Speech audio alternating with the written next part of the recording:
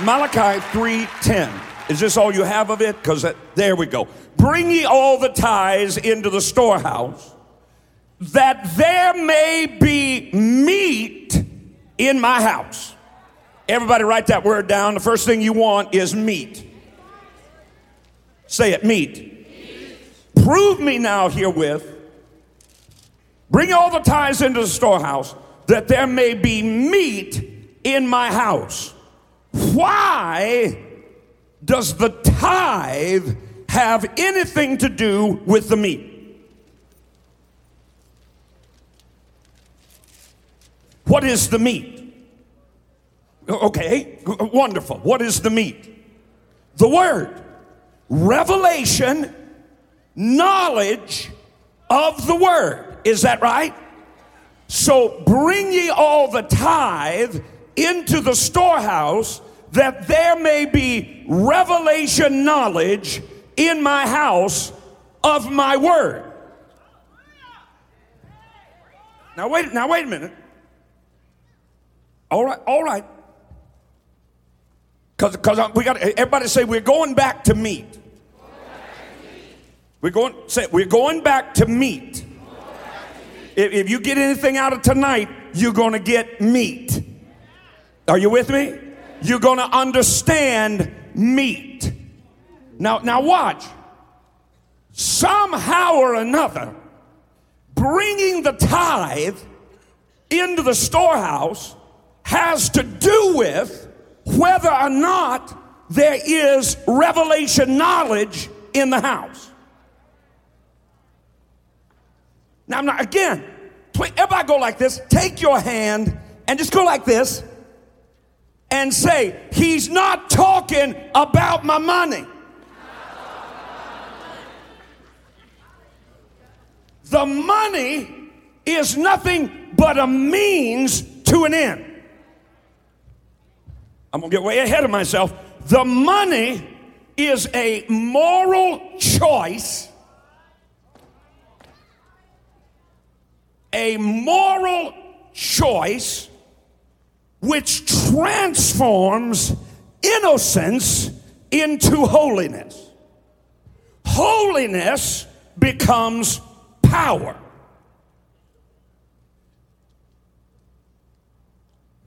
The reason that God instituted the tithe has absolutely nothing to do with money.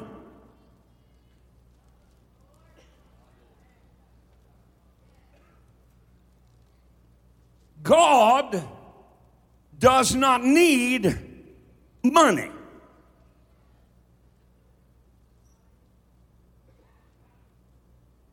We have misconstrued the latter part of the verse to say, bring all the tithes into the storehouse and prove me, and that there may be meat in mine house, and prove me now herewith, saith the Lord of hosts, that I will not watch, open the windows of heaven and pour you out a blessing, there shall not be room enough to receive it.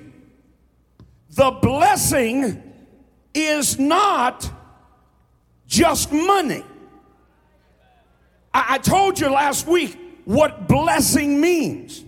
Blessing means, watch, somebody that remembers, tell me.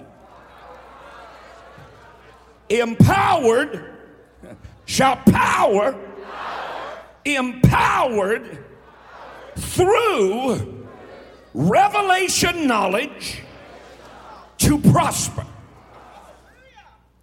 That's what the blessing is. Does it have to do with my finances? Certainly. But he tells you what it has to do with. It has to do with positioning yourself underneath an open heaven.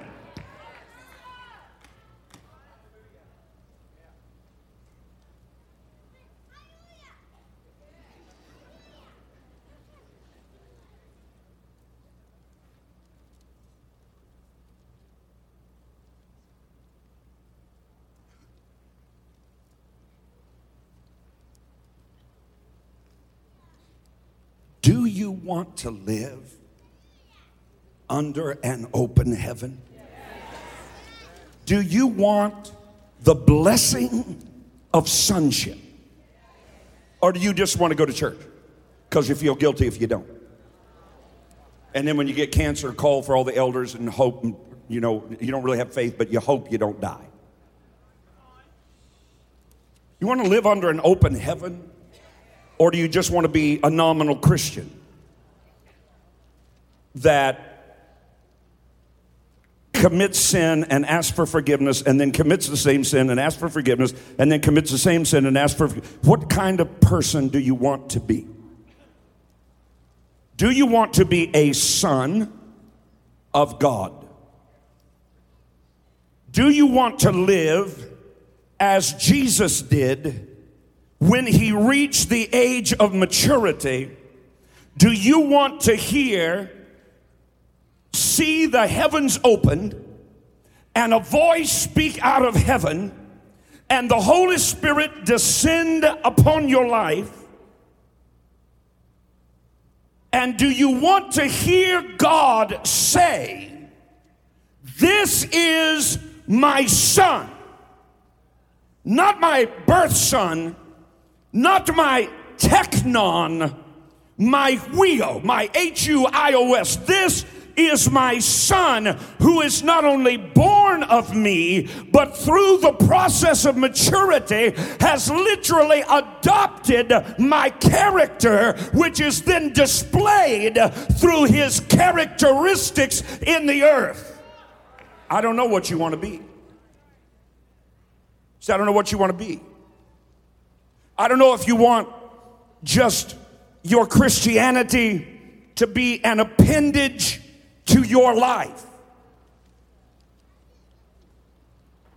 or whether you want your relationship with God to dominate everything in your life. Holy Ghost told me, he said, if you get a few of them, it don't take many of them, but if you just get a few of them to break through. How do you break through?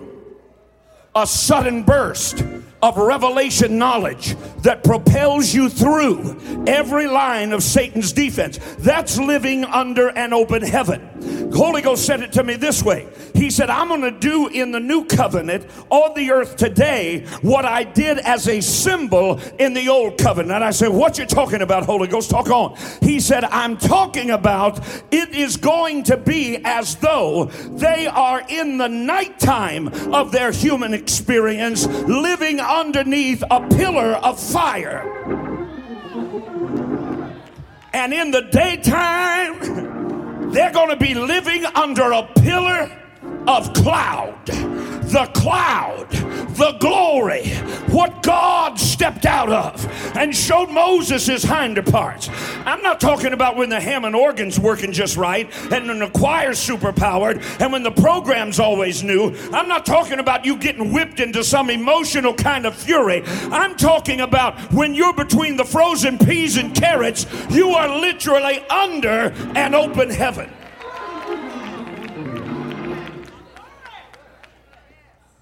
Everybody claps and whoops and shouts and says, I want that, till you find out what it costs. Okay, you said you wanted it. That I will not open up the windows of heaven and pour you out a blessing. What is a blessing? Empowerment through revelation knowledge to prosper. And there shall not be room enough to receive the glory that you will not get into, but that you will abide in. The peace that you will abide in. Whatever's in heaven, thy will be done on earth.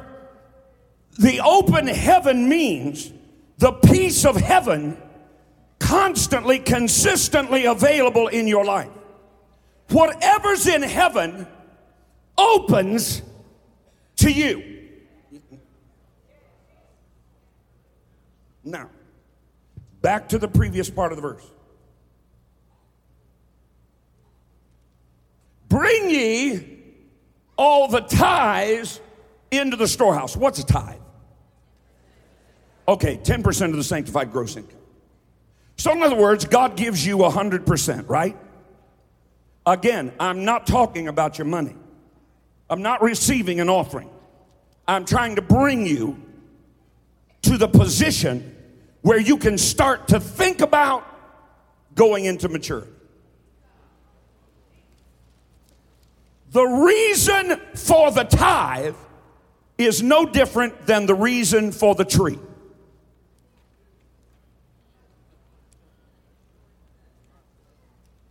Okay, I'm going to slow down with you.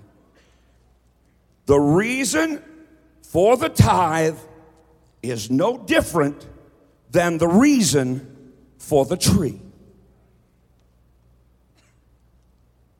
To place before you, when you are in a state of innocence, the opportunity to make a moral decision.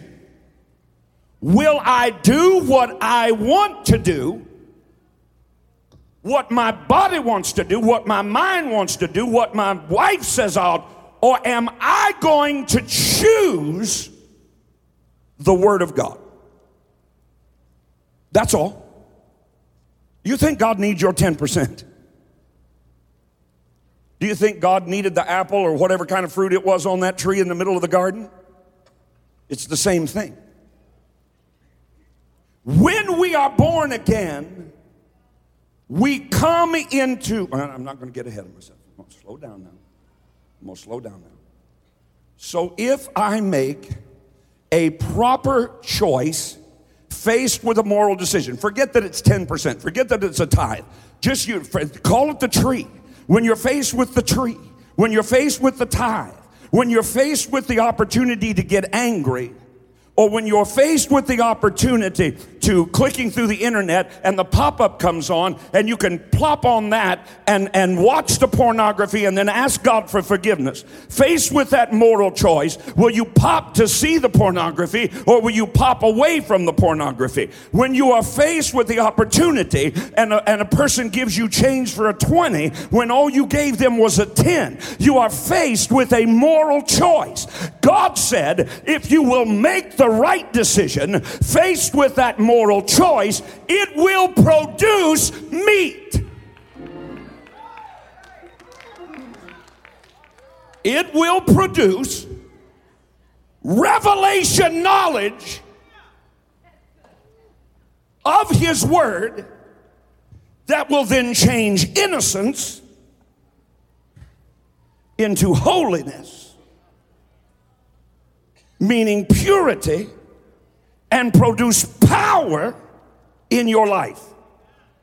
Every time God says say no and you say no, you become more holy. You don't become more holy because you put your sleeve down over your wrist.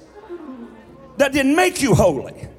Because for all we know, in your mind, you're committing adultery every night in your bed with covers up around your eyeballs. Oh, I'm going to get into some stuff tonight. Come on now, you want to or not? All right, so, okay. I think you got that part. You got that part? Blessing, nothing broken. Blessing, say it. These blessings are pronounced only upon a son or a daughter. They're not pronounced on everybody. I don't have the time to go back 3 weeks with you. Let me ask you the question again. Who's your daddy? I asked a whole lot of people this morning who their daddy was. Told them I was going to be teaching all night tonight. Get in here at 7 o'clock. Are they here? No, they're watching the NBA playoffs. So who's their daddy?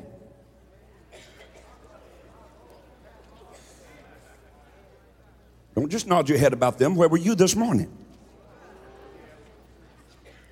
Faced with a moral choice, a word from God. Forsake not the assembling of yourselves together as the manner of some is, even the more so as you see that day approaching. That's a word from God, not Rod. God. And so when it's afternoon and Sunday afternoon, and you're running down your list of things that you want to do. Because God's demanded so much from you this week. Most of you spent more time curling your hair than in your Bible.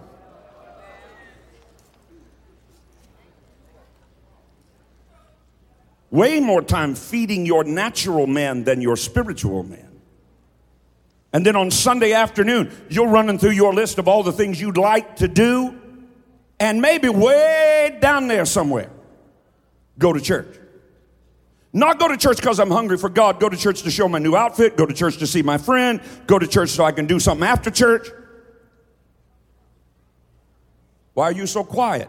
You said you wanted to go on to maturity. Now, I can get up here all night long. You want to go on to maturity. You want to live under an open heaven. Well, you've been getting all that other stuff. Are you under an open heaven? It's quiet. It's quiet. Shall we go on? Okay, are you tracking with me? Are you tracking with me? A father is one who, Brother Elder Canfield shared it this morning, one who provides for his own house through foreknowledge. That's a father. And I'm here to tell you God has a plan for you. Yes, he does. This inheritance that I speak of is already there. These are all things we've already tracked through. I'm just refreshing you a little bit. Luke 3:21, 3 things happen when heaven is open. Somebody tell me what they are. Number 1, the Holy Ghost descends upon you. Number 2, God's voice is heard.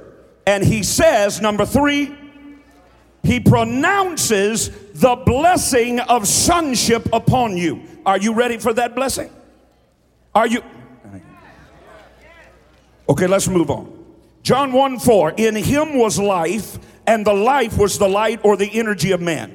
The question that I pose to you is why did Jesus live 33 years? How many years was the ministry of Jesus from the time he was baptized of John in the Jordan River until he was resurrected from the dead? Does anybody know? How long? 3.5 years. So for 30 years, God unbosoms a part of his very own being, looks at it, calls it his son, sends it to the earth, makes him burst through the bloody flanks of a 14-year-old virgin girl, be born in a manger while angels sang happy birthday and shepherds showed up to see if it was true. And we got the Christmas story, and we fast forward to Jesus being baptized of John in Jordan, and then we fast forward to Calvary and the resurrection and the ascension. My dear brother and sister, what happened for 30 years?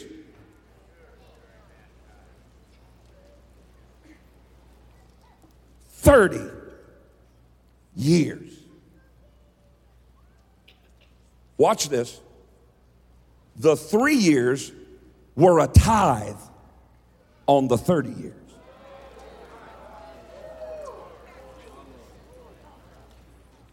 You tracking with me? Shout meat! Meat! The reason was to show us what a normal man after God's created order was like. What a normal man in God's created order was really like. During those silent 30 years, your Bible says that Jesus was born into the earth through the virgin. Is that right? Does it or not? All right. John chapter 3 says, marvel not that I say unto you that you must be what? Born again. What happens when you are born again? It's very simple. You become perfectly adjusted to God. At that point, you become righteous, but you are not holy.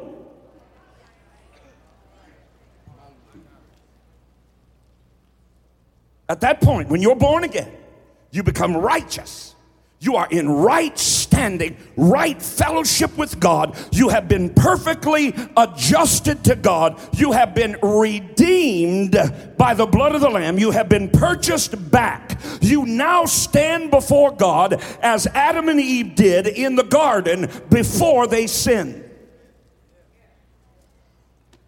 But for some folk, you ought to shoot them right then.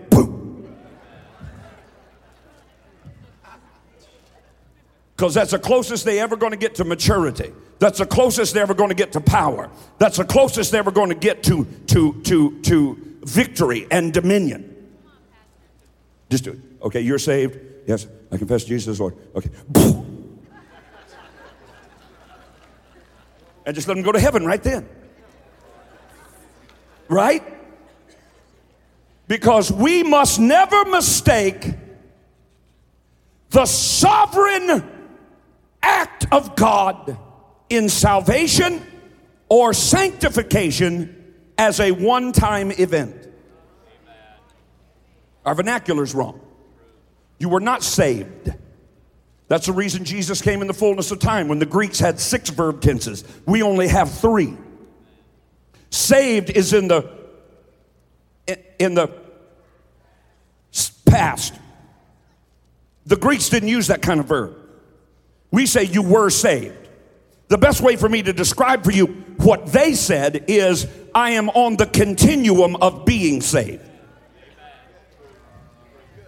Because just because you were don't mean you is. And just because you is don't mean you will be. Because you are not saved or sanctified once and for all. You are saved or sanctified to begin the journey. You are saved or sanctified not once and for all, but once and for all ways. That's the reason he said, as to as many as would receive him, to them he gave the power to become the sons of God. You can't become until you be. So you got to be first. Tell somebody, say, you got to be.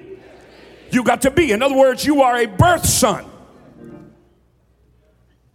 But you have not gone on to holiness. That's the reason we get a little tap on the head and we give somebody a courtesy drop and we fall on the floor and we get up and we think, okay, that was it. That's what God had for me. No. That's a beginning. I can't go there. I went down that road with you once. I can't go there. The sovereign acts of God are not final, they are beginnings. Can you say yes? In Genesis 1:28, God gave Adam dominion, did he not? Over the birds of the air, over the fish of the sea, over everything that creepeth upon the earth. What's the only thing God did not give him dominion over? Oh, you are so good. What's the only thing? Okay, 20 minutes is up and I'm not even to where I wanted to start tonight. I've been reviewing too much with you. Okay, here.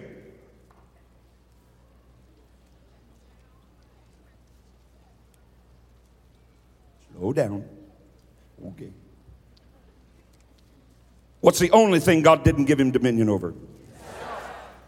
I wish I had the 45 minutes I took last Sunday night to share with you what that means. Sin. Say it, sin. Separates you from God, eternity in hell to go to hell in, sin. Still real, still relevant. Sin is simply my claim to my right to myself. My claim to my right to myself. I want, I have a desire. This is the wife I want. That's the husband I want. This is where I want to go. This is where I want to go to church. This is what I want to wear. This is what I want to drive. This is who I want to be. This is when I want to pray. More often, this is when I don't want to pray. This is when I want to do what's right in my own mind. My right to my will to myself. Because the only thing that God did not give man dominion over was himself. Humanity is supposed to be submitted under the lordship of Christ. Can you say yes? To as many as would receive him, to them he gave that power. Spiritual subordination is when we do not bring every thought captive to the obedience of Christ. You have been given the power to sacrifice your natural life to the will of God. Are you with me? Now, you ready to go on to maturity? Okay, I don't know how much of this I'm going to be able to give you, but grab your Bible, turn to the Gospel of Luke. Turn to the Gospel of Luke. And we're going to go on. I spent too much time trying to catch you up. Luke, chapter number 2. Chapter number 2. Let's read this passage, and then let's come back to it. Are you ready? Luke chapter 2, we'll begin reading with verse 40, and we're going to go all the way through verse 52. 40 through 52. And the child grew. This is of course speaking of Jesus in his infancy. He's now been born of the virgin. And he's now, the previous verse says, and when they had performed all things according to the law of the Lord, they returned into Galilee to their own city of Nazareth. And the child Jesus grew, circle that word, and waxed strong in spirit, circle that word, filled with wisdom, circle that word, and the grace of God was upon him. Now his parents went to Jerusalem every year at the feast of the Passover, and when he was 12 years old, they went up to Jerusalem after the custom of the feast. And when they had fulfilled the days as they returned, the child Jesus tarried behind in Jerusalem. And Joseph and his mother knew not of it. They lost him. But they, supposing him to have been in the company, went a day's journey. I got a sermon called Losing Jesus for a Day. I can't do that one right now. They lost him. They didn't lose him like you lose somebody in the supermarket and 5 minutes later realize what you've done. They traveled a whole day without the boy. 24 hours, they didn't know where he was. Watch this. And they sought him among their kinfolk and acquaintances, and when they found him not, they turned back again to Jerusalem seeking him. And it came to pass after 3 days, so 1 day journey, probably a day back, now 3 days, the boy's been gone 5 days. They found him in the temple, sitting in the midst of the doctors, both hearing them and asking them questions. And all that heard him were astonished at his understanding and his answers. Spiritual maturity has nothing to do with years. He's 12 years old. He's astounding, Hannity and Combs. When they saw him, they were amazed, and his mother said unto him, Son, why hast thou thus dealt with us? Like it was the boy's fault. Behold, thy father and I have sought thee sorrowing. And he said unto them, How is it that ye sought me? Wist ye not that I must be about, now the Revised Version says, do you not understand that I must be in my Father's house? I'm just going to parenthetically insert here just to get your wheels turning a little bit, and then we'll come back to it. Who told him that was his father's house? He's a 12-year-old child going to a feast day, going to a party with his parents, ends up in the temple and makes this astonishing statement. He's not worried. He's not nervous. He's not wringing his hands. He's not wondering where his parents are. In fact, he's surprised, watch me, that they don't know what he knows.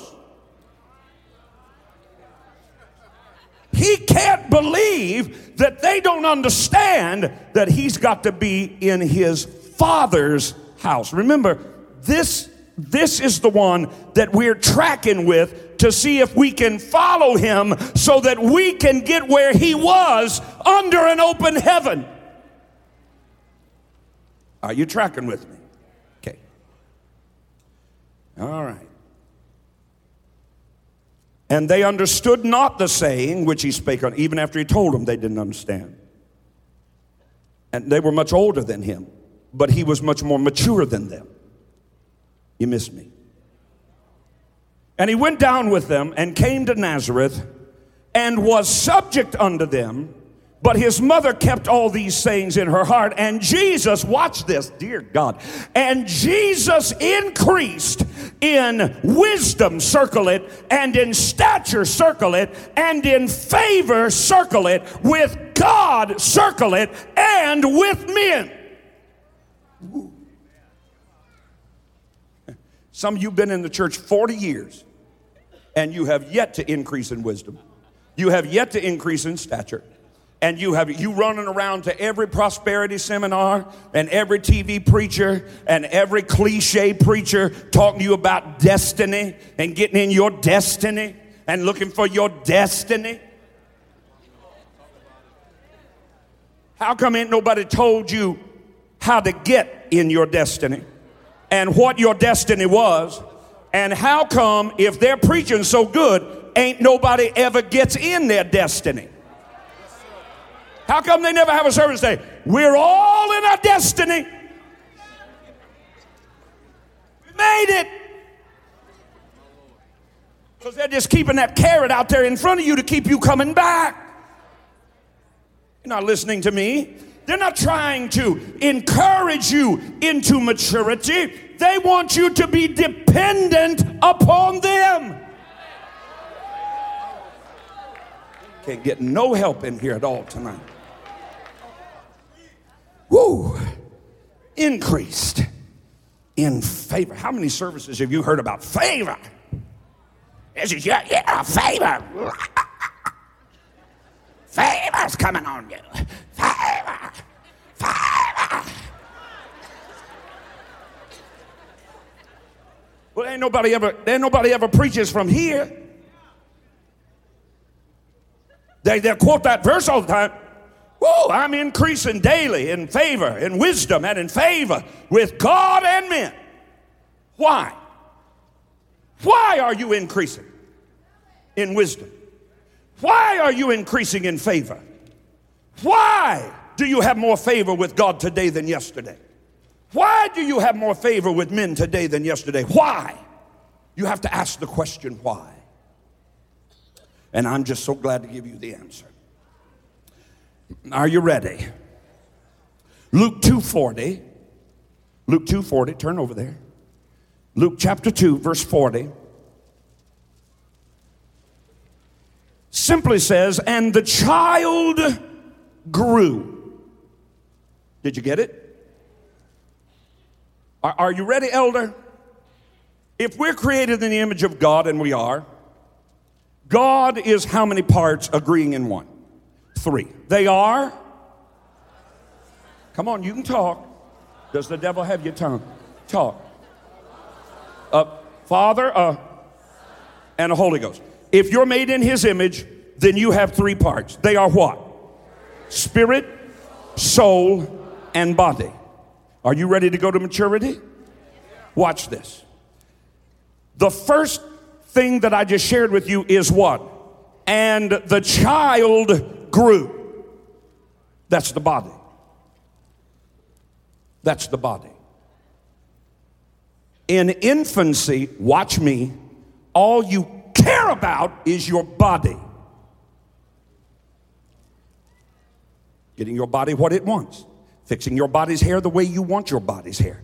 Putting the clothes on your body you want. Getting your body the house you want to live in. Getting your body the car you want to drive. Man is a spirit.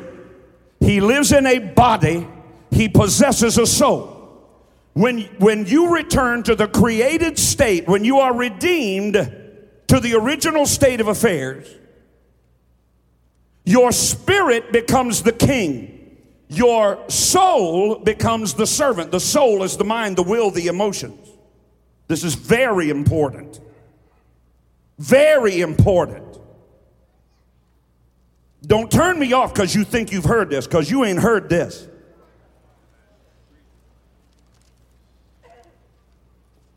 And man is a spirit, man lives in a body, and he possesses a soul.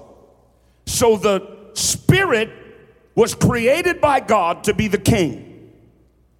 The soul, the mind, will, and emotions were created by God to be the servant of the king. The body was created by God to be the slave to the servant to the king. But when man ate of the tree in the midst of the garden, he ate of the tree of the what? Knowledge of good and evil. Satan attacked man at the very point of God's dominion in his life. You didn't hear me. Satan attacked Adam at the very point of the dominion of God in his life. Hath God said, you shall surely die? You shall not surely die, but you shall be as God, knowing good from evil, right from wrong. Knowing, knowledge. Knowledge deals with what area of your three-part being? Your soul. Your soul is comprised of your mind, your will, and emotions. So here is in effect what happened. Man said, I choose for my spirit, which is the only part of my triune being that came directly from God. God formed man's body of the dust of the ground. God breathed into man's nostrils the breath of life, the spirit, and man became a living soul. The only part of your three-part being that came directly from God is your spirit. When Adam ate of the tree of the knowledge of good and evil, he said to God, I no longer want my spirit that came directly from you to be the king. I replace the king with the servant. I want my mind, knowledge of good and evil, to now rule my three-part being. I drag my body along with my mind, my will, my emotions.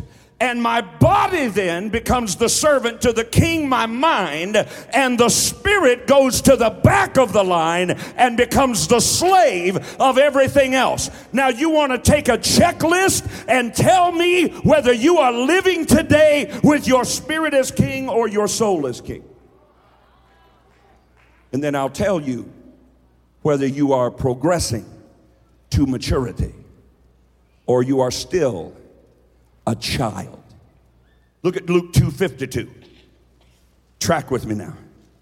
Luke 2:52. And Jesus advanced in wisdom. That's the mind. When you progress from a child to a young man, you at least stop being led by your body and you start being led by your mind. There are three ways to get married, my pastor told me. Somebody told me they're going to get engaged. Well, okay. There are three ways to get married. First of all, there is the physical way. What's that? This body looks at that body and says, I can't keep my hands off that body. And then we begin to rationalize, well, the Bible says it's better to marry than burn. So I'll go ahead and marry somebody that I lust, not love, because I can't keep my hands off of them. So this body marries that body, and that lasts about a year. Brother Summerall said till they chew around on each other's flesh and vomit it back out. Some of you are going to be like a dog chasing a car. You won't know what to do with it when you find it. A body says to a body, I love that body, I'm going to marry that body. Second way is to get married in your soul. People think alike. They have the same emotions. They have the same will. I want to do this. I want to live this way. I want to have this. And they get married. That lasts a little bit longer. The third way to get married is the way that virtually no one gets married, and that is the spirit.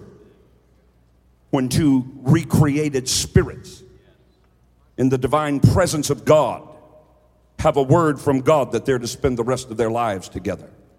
Those are the kind that last forever. Those are the kind that don't fight like Comanche Indians on the way to church on Sunday morning and then try to get in the choir and sing under an anointing.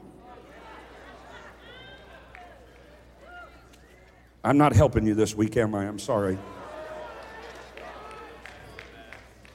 This is why. Now let's stop there at the soul for a moment. Romans 12, 1 and 2. I beseech you therefore, brethren, by the mercies of God, that you present your bodies, your what? Your what? That you present your bodies. In other words, God's not going to do it for you. That you present your bodies a living sacrifice, holy, acceptable unto God, which is your reasonable service. Be not conformed or made like this world, but be ye transformed or differently made. How? By the renewing of your mind. Shout, I got to renew my mind.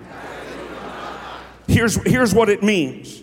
It means that Jesus grew to maturity over a 30-year period. It was a slow, steady progression to maturity. And that kind of a progression to maturity yields advancement, as Jesus did, in wisdom, stature, favor with God and men. If you want wisdom, if you want stature, if you want favor with God, if you want favor with men, it doesn't come by an emotional whirlwind experience where you see angels ascending and descending and somebody bops you on the head like little buddy foo-foo, hopping through the forest, scooping up the weak ones and bopping them on the head and falling on the floor and bucking and shouting. That's not the way you advance. You advance steadily. You advance slowly. The servant is not better than his master. If this is the way Jesus got under an open heaven, under God, when are we going to realize there's only one way for us to get under an open heaven? Steadily, slowly. Being in Wednesday night when your body says no. Being in Sunday night when your mind screams, I want to watch the NBA playoffs. Putting down your flesh. Circumcising your heart. Putting down your body. Putting down your mind. I'm not going to preach. Sorry. Okay. There's nothing more required but discipline of the mind, the will, the emotions, and the body by the Word of God. Spiritual maturity is reached not in years. Oh, God, hear me. I want to come back and preach all this. Spiritual maturity is reached not in years, but in obedience to the will of God. If you want to mature quicker, they don't want to get under an open heaven. They want somebody to knock them in the head. Let me tell you, if it takes you 30 years to get under an open heaven, when you get under it, it will be worth it all. I promise you right now, one day living under an open heaven, you could accomplish more than in 30 years with the heavens closed. Shout, I want it. Watch this. Oh God, watch this. To mature quicker. I'm supposed to preach this, but I'm not going to take time. Number one, you must obey more often and quicker. Without reasoning, you must obey. Now, in a minute, if I get there, I'm going to show you that it's not only God that you must obey.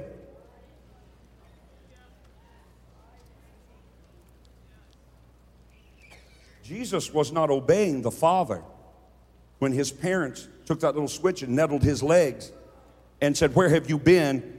We're going back to Nazareth. He already showed him where he wanted to be. He wanted to be in his Father's house. But his natural mother and father looked at him and said, we're going to Nazareth. And for 18 years, he followed them away from what he wanted, away from what could be perceived as his blessing, away from what could be perceived as his right, to obey. No other reason. To obey his parents. When you get paid to be at work at your desk at 8 o'clock in the morning and you're not there, and you try to fake everybody out that you are there, and have your secretary lie for you, you have a demon. You're a thief and a robber. I don't care how much you talk in tongues. You're a thief. You haven't gone on to maturity. Because you cannot obey the powers that you are supposed to be subject to. You young people, oh, I want the blessing of God. And your parents say, make your room.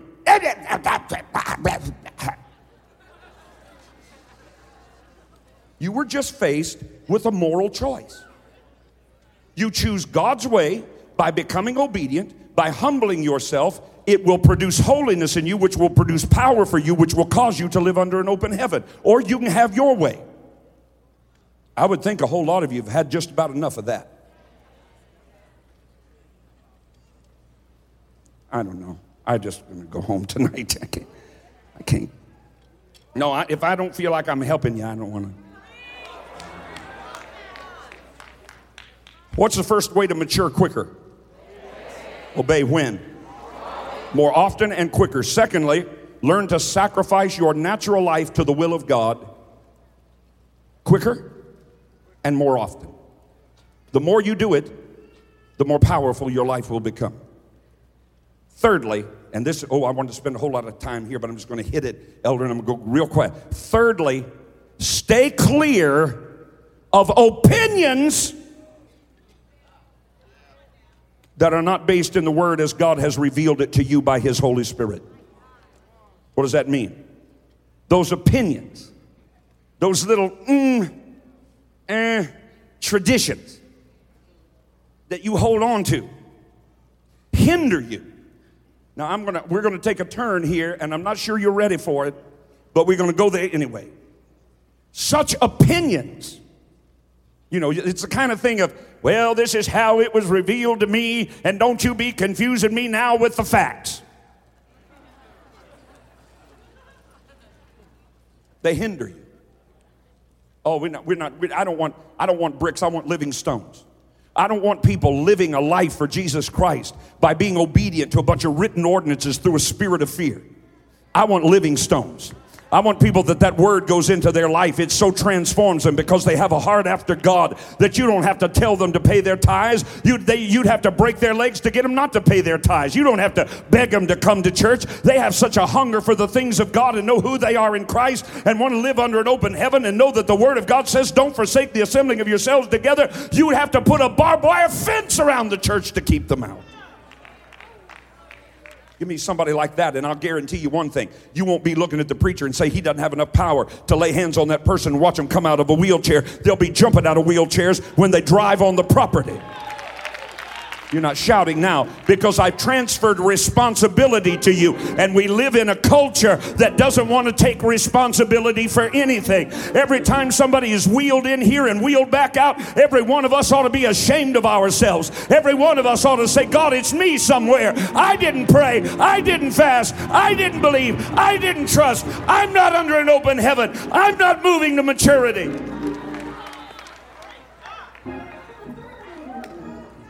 You can't handle this. This is meat. Say meat. Okay, you ready? You ready? Those opinions, those little chivalrous of traditions, hinder your growth in grace, and here's what they produce. Write this down, elder. They produce bitterness. They produce unChristlikeness.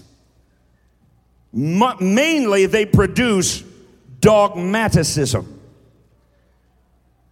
Dogmatic. I've heard people say, well, this is what we believe over here. Okay, can you show me chapter and verse? Well, it's our standard. It's your standard. Women ought not to cut their hair. People ought not to wear makeup. People ought to wear their sleeves to their wrists. Men ought to cut their hair in such and so way. We ought to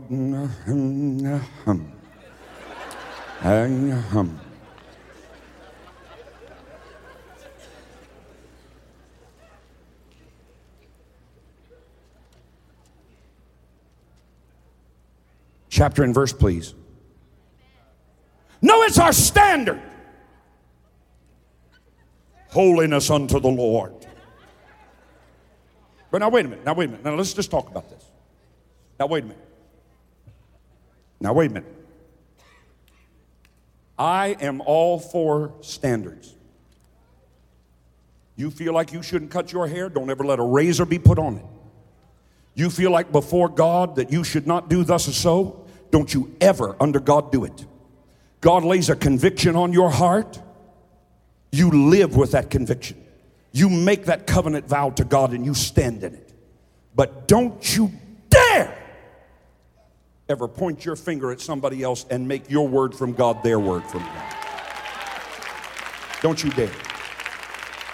If our conscience condemns us not, then we have peace with God. God didn't make us for somebody to stand up here and tell us every single thing that we ought to do. I want to live in constant communion with the Holy Spirit. I want the Holy Spirit to descend in my life. And I can tell you right now, if we will teach people to hear the voice of the Holy Spirit, he won't need that husband of yours smoking those cigarettes, won't need a nagging wife if we can just loose him into the presence of the Holy Spirit. Okay, here.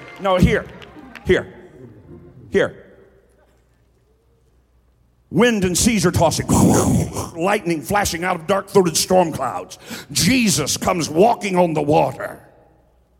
Peter stands out on the bow of that boat. Lord, is it you? Yes, Peter, it's me. If it's you, Lord, bid me come. And Jesus said to Peter, come. And Peter walked out on that word. Not on the water. On that word. And everybody looks at everybody else and says, why didn't John get out of the boat? He'd have drowned. It wasn't his word.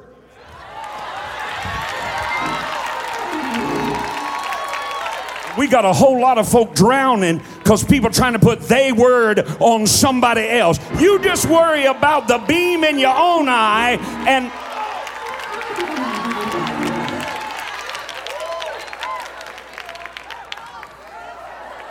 say, I want to grow up.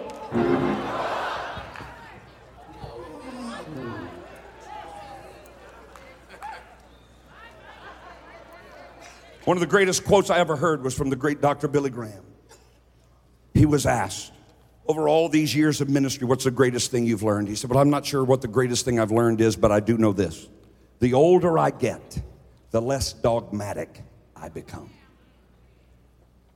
The less sure that I'm absolutely right and everybody else is wrong.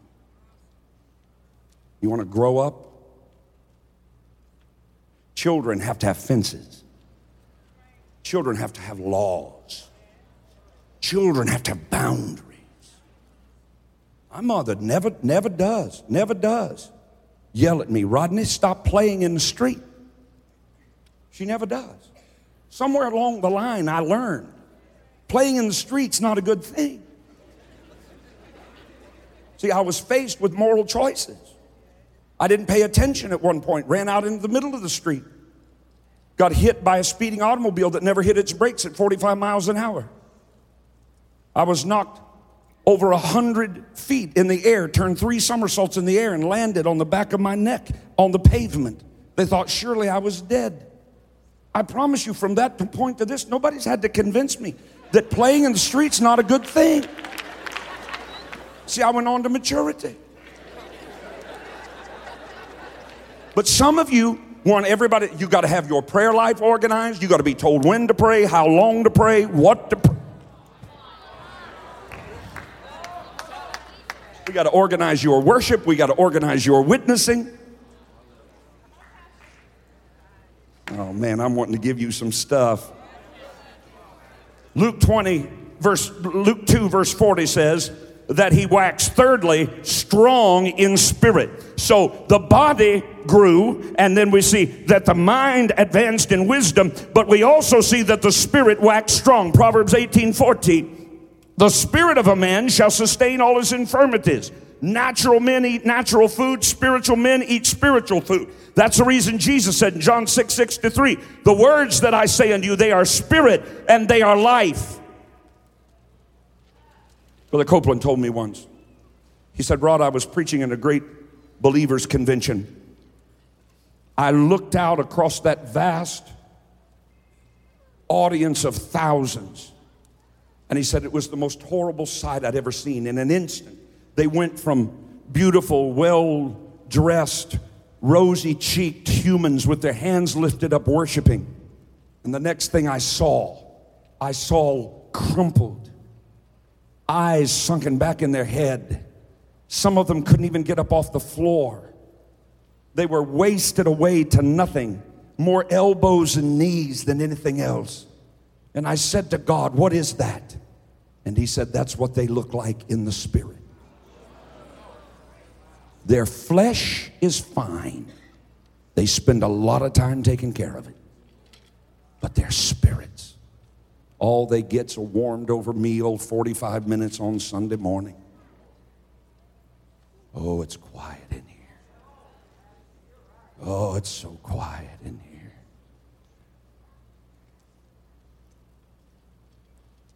Oh, do I dare get into this?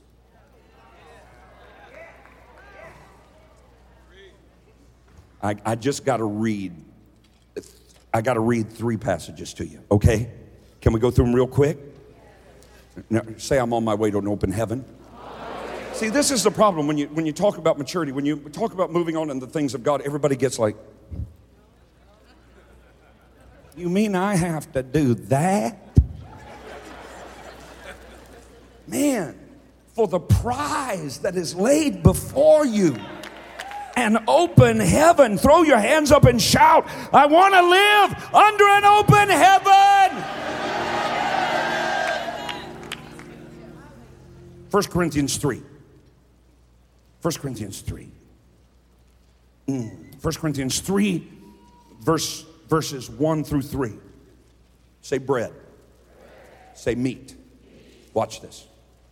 And I, brethren, could not speak unto you as spiritual, but as unto carnal or fleshly, even as unto what? Babies. Babies in Christ. Please understand, this has nothing to do with how long you've been, quote, saved. It has to do with how proficient you've been at recognizing the will of God and obeying not only God, but those around you.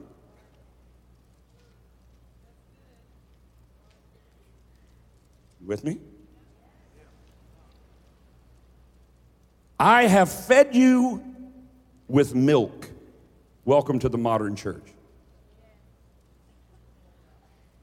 I drove past, I tell you, you drive past these churches and they advertise their lack of spirituality. It's, the sign is, come this Sunday and learn 7 ways out of depression. Learn, how to have a better home. Learn how you can be a better you. Learn.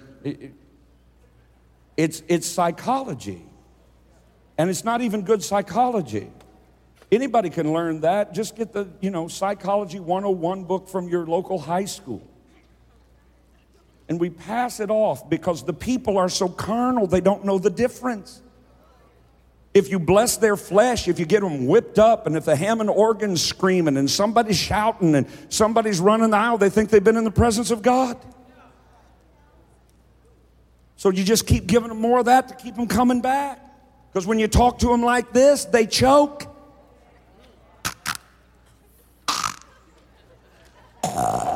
This isn't hard saying, who can hear it? Give us some more of that Cadillac in the driveway, please. Give us some more of that 3 points in a poem. Talk to our bodies, make our bodies feel good. Jam us with that music.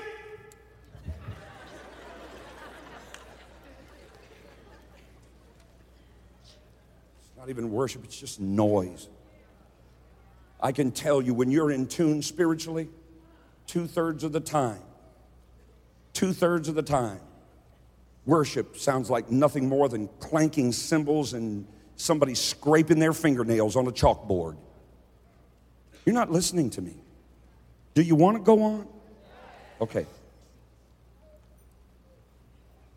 I would have given you what No, it said, I gave you milk, and not with meat, shout meat, for hitherto you were not able to bear it, neither yet now are you able, for you're still fleshly.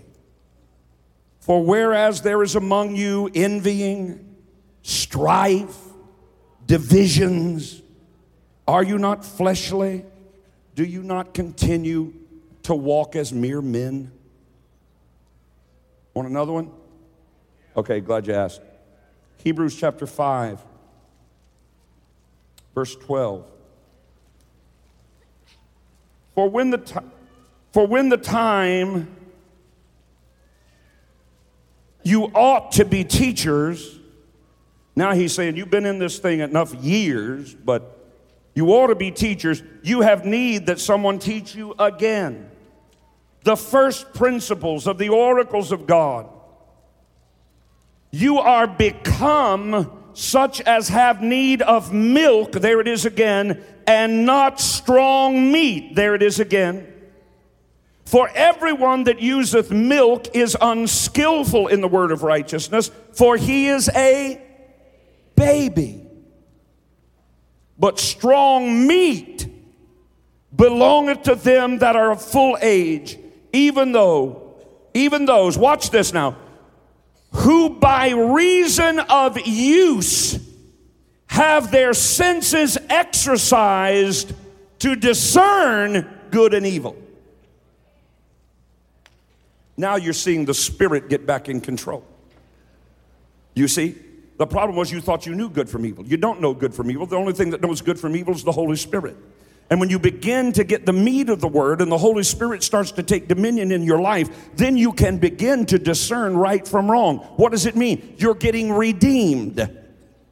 Oh, God, do you understand? You didn't get redeemed. You can get redeemed in the next 5 minutes, and then redeemed again 3 minutes from then, and then redeemed again tomorrow, and then redeemed again the next day, moving further and further and further away from your will, making moral choices according to the Word of God that then empower you by the Spirit of holiness to know right from wrong, good from evil, and produce living under an open heaven. You got time for one more? Because you ready for a freak? Are you ready for a freak? Are you ready for a freak? John chapter 4. John chapter 4. We'll bring the thing full circle. I got through half a page of 6 pages of notes. So we're doing all right. Are you doing all right? Are you still breathing? You okay? John chapter 4, verse 30. Jesus and his disciples now. Jesus and his disciples. Then they went out of the city, verse 30, chapter 4. Then they went out of the city and came unto him. In the meanwhile, his disciples prayed him, saying, Master, eat. And he said unto them, watch this, I have meat to eat that you don't know anything about.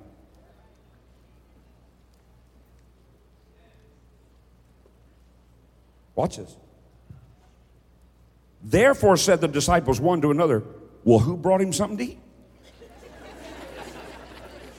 And Jesus saith unto them, my meat is to do the will of him that sent me. Now you've come full circle. Go back to Malachi chapter 3. Come on. Back to Malachi chapter 3. Back to Malachi chapter 3. Back to Malachi chapter 3. Bring ye all the tithe. Make a moral choice. I've given you my word. 10% of the sanctified gross income belongs to me. I'm giving you a tree in the middle of the garden. I'm giving you the opportunity to choose. I got to remind you of this. I'm giving you the opportunity to choose.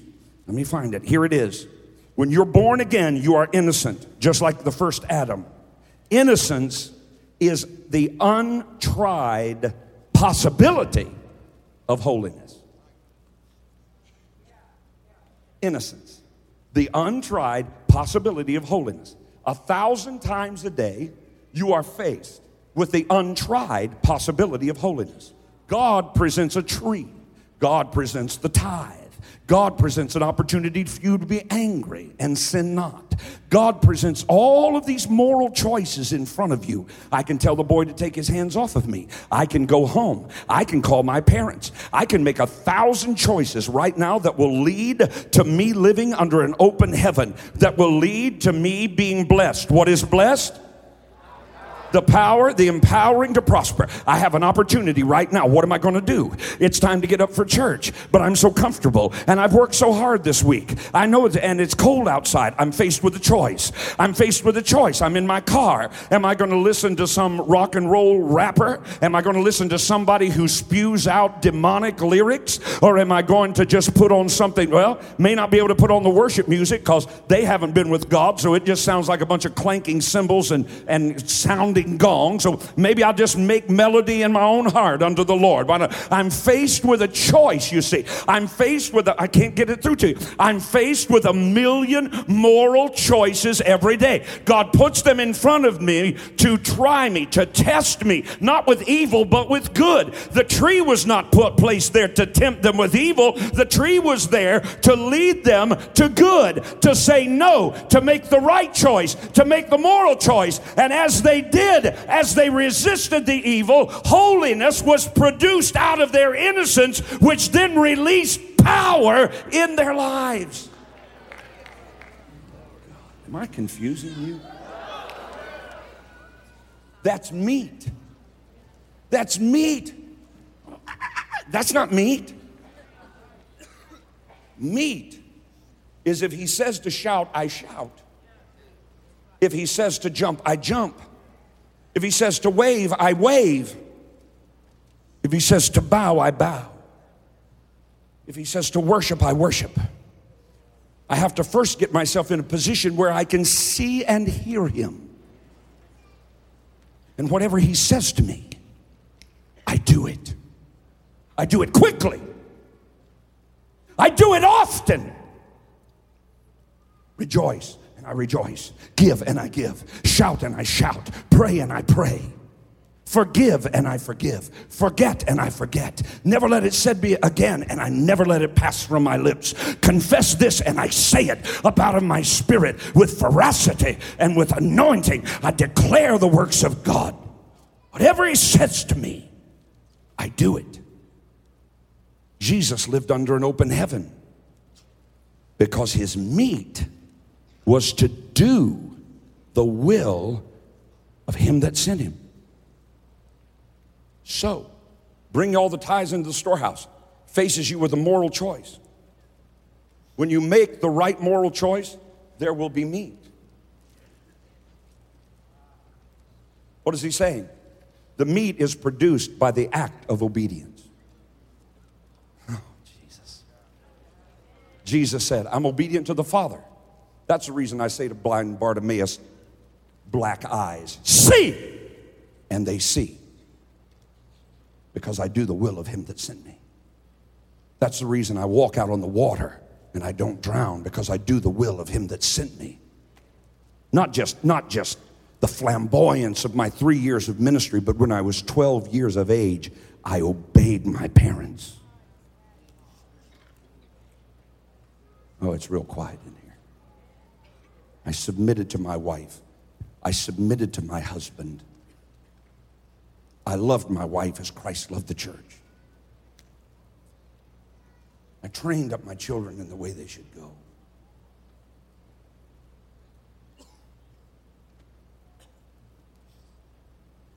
I worked when I should have worked. You want to grow up? You want to grow up? You want to get redeemed in the next 5 minutes? Redeemed how I love to proclaim it, redeemed by the blood of the Lamb, redeemed by his infinite mercy, God's child forever I am. I've been going 70 minutes now, and it's 8:50. So it's time for me to stop. I don't know if you got anything, but we'll pick up. Hey, thanks for listening to today's episode. If you enjoyed it, I want to invite you to tell someone in your life about the podcast. Hope you'll do it today. Head on over to iTunes and leave a review. Share it on your social networks for me. Really helps me get the word out. I'd love for you to connect with me on Facebook, on Twitter, on Instagram. No easier way for me to minister to you every day and throughout the day, and for us to join together in faith as God moves in and through your life. You can find links to all my pages at rodparsley.com. God bless you now, and I hope you'll listen again soon.